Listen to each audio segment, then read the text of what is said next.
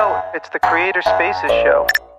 Do you consider yourself a creator? Oh, sure. I've been doing digital marketing for 25 years, and everything I do is all about creating content, creating a presence in the digital media space. So yes, I'm absolutely a creator. And I'm interested now, this is the question I've been getting into with some of our guests who have had time to really think through this. What is a creator exactly today? Because I feel like this is a term that's nebulous, it's rapidly changing, and I have no real definition for it, even though the show's called Creator Spaces. Gosh, it can be so many different things. For me, as a marketer in the social media arena, I just see that as people who are putting content out through the different social media platforms. So I really feel like everyone's a creator in some sense. But for me, it's putting out good, solid information that helps people. That's been my motivation with Twitter. When I first got on Twitter in 2008, it was, what can I put on here that will be interesting to people? What kind of things should I create? And so now you're getting ready or thinking about restarting your podcast. I think you're really known as one of the foremost experts in Twittering as a whole. And then you also host a Twitter Smarter chat, which I hear they're really hard to run. Do you create anything else? I've been doing podcasting since 2013, which for me, that's one of my favorite ways to create content is through audio.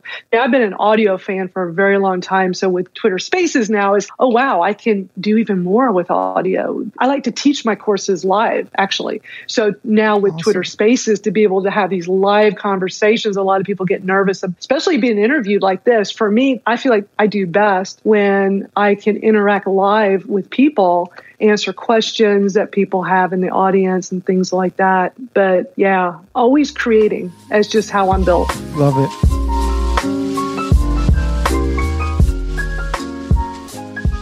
People have always said that about me with social media back in the MySpace days. I know people laugh about MySpace, but I used to be in the music business, and that was an amazing platform for musicians back then. Taylor Swift. A lot of people had their music careers either start or really boom because of MySpace.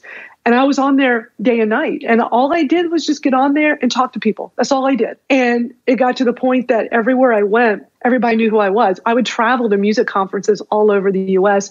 And I kid you not, the second I would walk in the door, people go, oh, you're Madeline from Go Girls. We're MySpace friends. Because they would recognize me from my photo. Love it. And that's powerful. And that right there is a power of community where you show up, you provide value, you help people, and have a profile picture where people can see what you look like. So when you do go to an in-person event, they immediately identify and go, oh, I know who you are. We've been chatting on Twitter for years. I recognize your picture. I'm not like trying to preach and say, oh, you have to do this or you should do this. It really depends. What are your goals? What are you trying to do? What are you trying to achieve? People feel comfortable when they can see a picture of you, especially when you're looking at the camera and you're smiling. It makes them feel at ease. They feel like they're getting to know you. I'm really big with branding your image, branding what it is you do. For me, I'm a personal brand. My brand is Madeline Sklar. Yeah. Back in the MySpace days, what I noticed right away, and you have to realize that was like all of us had our early start. If you were using MySpace, that was our early start into the social media world. Like, how does this work? And what I clearly remembered when I first started MySpace, I just put my music organization's logo up. And then I started realizing when you're private messaging someone, they're just looking at that little profile picture. And they're going to decide from that, do they feel comfortable with you? Are they going to open up? Are they going to talk to you? It's going to really dictate how your conversation can go. It's like the psychology behind it all. Yep. And I realized I should have my photo. I should have it so that people can see who I am and what I look like. And I noticed a shift once I started doing that. And then I realized, okay, moving forward with all social media, I think is really important. When it's your personal brand, or just something where it's you, it's different when it's a company profile. I get it. But when it's you want people to feel comfortable and feel like they know you. And a photo can take you there. And just to put a little more spin on this, on why it is the right decision, my first guest on the show is an expert in growing newsletters with Facebook ads and using a photo of the author for the Facebook ad and for the page instead of logo or other brand icon gives a noticeable difference in conversion rate on those ads. Absolutely. I would agree with that 100%.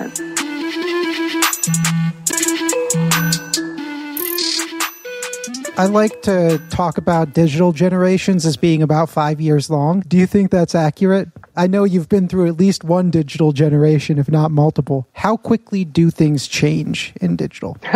Quickly. What I have found is that if you're going to stay fresh and relevant, you've got to be on top of things. You got to stay ahead of the game. You got to know what's new, what's coming, and let people know about it. And sometimes they turn out to be the next big thing, like Clubhouse and Spaces. Look, I got invited to Clubhouse back in early December when it was much smaller, not as many people.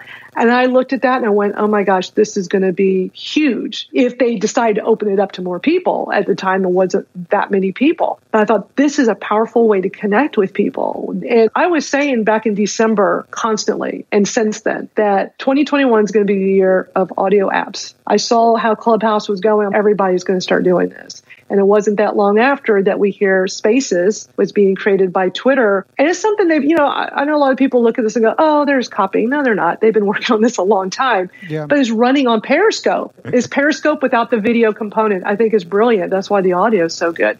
But so many times people say, oh, no, not another platform, not another thing I got to learn. But I find that embracing it and pivoting accordingly works really well. So that you're where, and not to say you have to be where the shiny new object. Look, when TikTok started getting big, I was like, this isn't for me. I don't really feel like my community's on there. I'll go on there and watch silly videos from time to time, but I don't really feel like what I do really fits. Maybe some informational stuff, but I have more than enough to do. So that one, so I'm not saying go jump on every new thing, but when things are emerging and they're new, don't be afraid to check it out and see, would this work for what I'm trying to do? Will my community be here? Could I start a community here? Yeah. Can I jump in this when it's new and get seen as an industry leader? I'm always telling people when these are new, like when Clubhouse was new, now Spaces is new. If you want to stand out in your industry, go all in on one of these newer platforms that you like, that you feel comfortable with, and build a community, and it'll pay you back really well. Yeah, I don't find Clubhouse enjoyable anymore. Since moving over to Spaces, they gave me beta access pretty early. I got in on the second group in early February. And yeah, I reached out to them because they were looking for people, but they specifically did not want influencers and people with a lot of followers because their platform is set up that you can have unlimited listeners. And I think they were still building it and were concerned about having it crash too much. Yeah. But I approached it in the sense of, hey, I host this really popular Twitter chat every week. It's a Twitter chat about Twitter, very meta. And we've been having our after chat over in Clubhouse. I would prefer to just have it in Spaces. It would make more sense to not leave Twitter and just have it here in Spaces. So I'd love to be able to host the room. And they said, okay, that sounds great. We'll give you access when we do our next round. So I was able to start hosting. And it's so interesting. Once you start hosting here in Spaces, it really starts giving you ideas of what else you could do with this. At least for me as a creator, I was like, gosh, what other rooms could I host? And I have some articles on my website about it where I give out some tips on ideas. One of my ideas is, since people know me as a Twitter marketing expert, I want to do periodically Ask Me Anything things and even do audits on people's Twitter accounts. People do that in Clubhouse all the time. Hey, we'll go look at your Instagram and give you our 2 cents. So with Spaces, I see it as, hey, this is our little weekly Twitter audit hour, and let's look at your Twitter and share our 2 cents of what you can do to make it better and stronger and more appealing to people. So there's so many things you can do with it. And as we were talking earlier, I want to restart my podcast. What's so interesting is that when I was first in Clubhouse before Spaces was available, I never once thought while I was in there, this would be a great way to restart my podcast. The audio is so awesome. No, I never even thought. And here I've had this really popular podcast for years. It's also called Twitter Smarter. I'm all about branding my hashtag and use it for different things. And it's been on a hiatus the past year. And I've been wanting to restart it, but it's always the time issue. It's so time consuming. Yeah. But being in Spaces, the very first time I was in a room, I was blown away by the audio. I'm like, this audio is so good. I should look into using this to restart my podcast and just have my guests come here with me. As I mentioned earlier, I really thrive in a live environment. I love doing live. So maybe we could start doing them in Spaces. I'll record it and restart the podcast. So that's what I'm working on right now. I've been figuring out all the gear, feel like I'm going in a good direction with that. Now it's just a matter of getting my guests together and picking a day and time and start doing it. There are so many things you can do on Twitter that you probably didn't know you could do. I could probably show you 10 things you didn't know. So what happens is people would rag on Twitter. It's a ghost town. I tweet. Nobody listens to me. I don't understand. I just don't get it. I'm like, okay, but did you know you could do this? Did you know you could do that? Did you know you could put metadata in a video tweet and have it call to action link? It's like, what? Really? I can do that? I'm like, yeah, Media Studio. If you have Media Studio, there's this feature called Media Studio that no one seems to know about, hardly ever talked about. Because they bury it in ads. They bury it. Exactly where it is now, only because I ran some Twitter ads this year. Absolutely. If you have access to Media Studio, it becomes a goldmine. I use it all the time. And also what's great about this, here's another little tip with this. So if you have a video, again, it's all stored in here. So let's say you have a video you use for your lead magnets. You can just keep coming back in here and reusing that video over and over. And what happens is every time you reuse it, it's going to add to the video count. So it's a way like, wow. So when I do this, oh my gosh, that's a game changer. It is, because it's okay. This video already has thousands and thousands of views, and you're doing a new tweet and it's still going to show all those thousands and thousands of views. The digital marketer, this is just going to add. It's like, man, run $1,000 to your most valuable tweet, get it up to 10, 12,000 views, and then just keep using that. Absolutely. Because again, this is a repository that's storing all this. So you can keep uploading it every time, but you're always going to start at 0 views for all your videos, or just keep accessing the same one over and keep using that. You can tweet out something different every time. You can change the settings and put in different titles and descriptions if you want. I do that from time to time, but you're using that one same video over and over.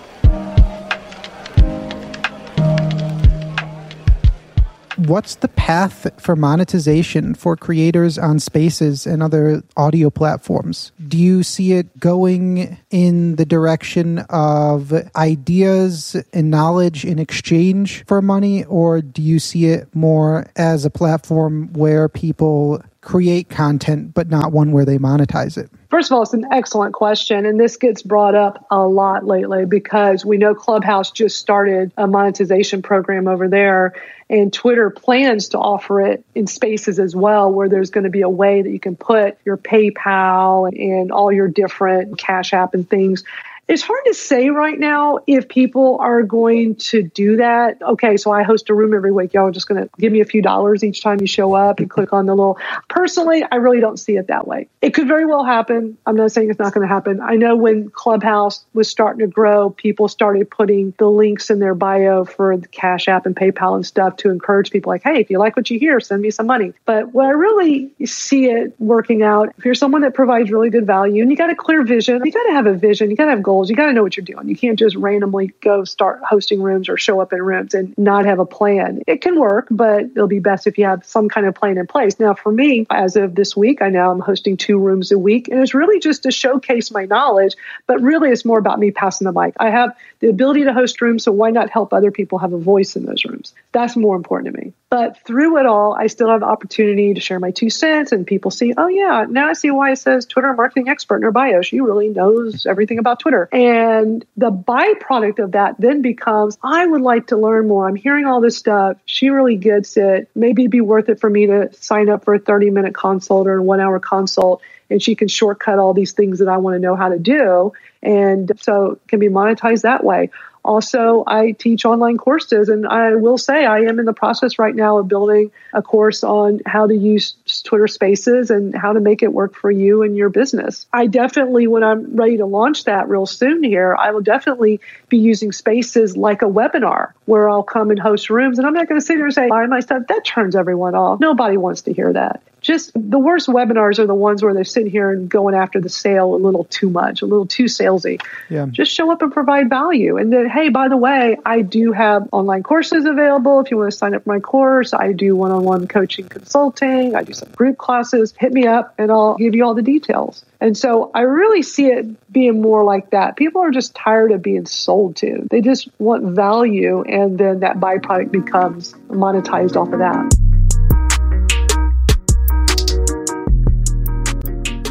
What's your North Star metric for success? How do you know you're on the right path? For me, it's all about engagement. It's just the connections. It's great to have the analytics and look at the numbers. And look, data will tell you everything for sure. But I really look above all that and really pay closer attention to these connections I make. I'm meeting the people I'm talking to. It's invaluable. Just like earlier when I talked about host Salim Main, he's a phenomenal person I'm getting to know just through Spaces. And prior to Spaces, I didn't know him at all, know anything about him. And this guy brings so much value. He's so caring, he's so giving. And it's, wow, I made this amazing contact through him that is helping me in so many ways. And I can't put any value on that other than it's just, I come here, I show up, I talk to people, I connect with people, and the result are these amazing connections.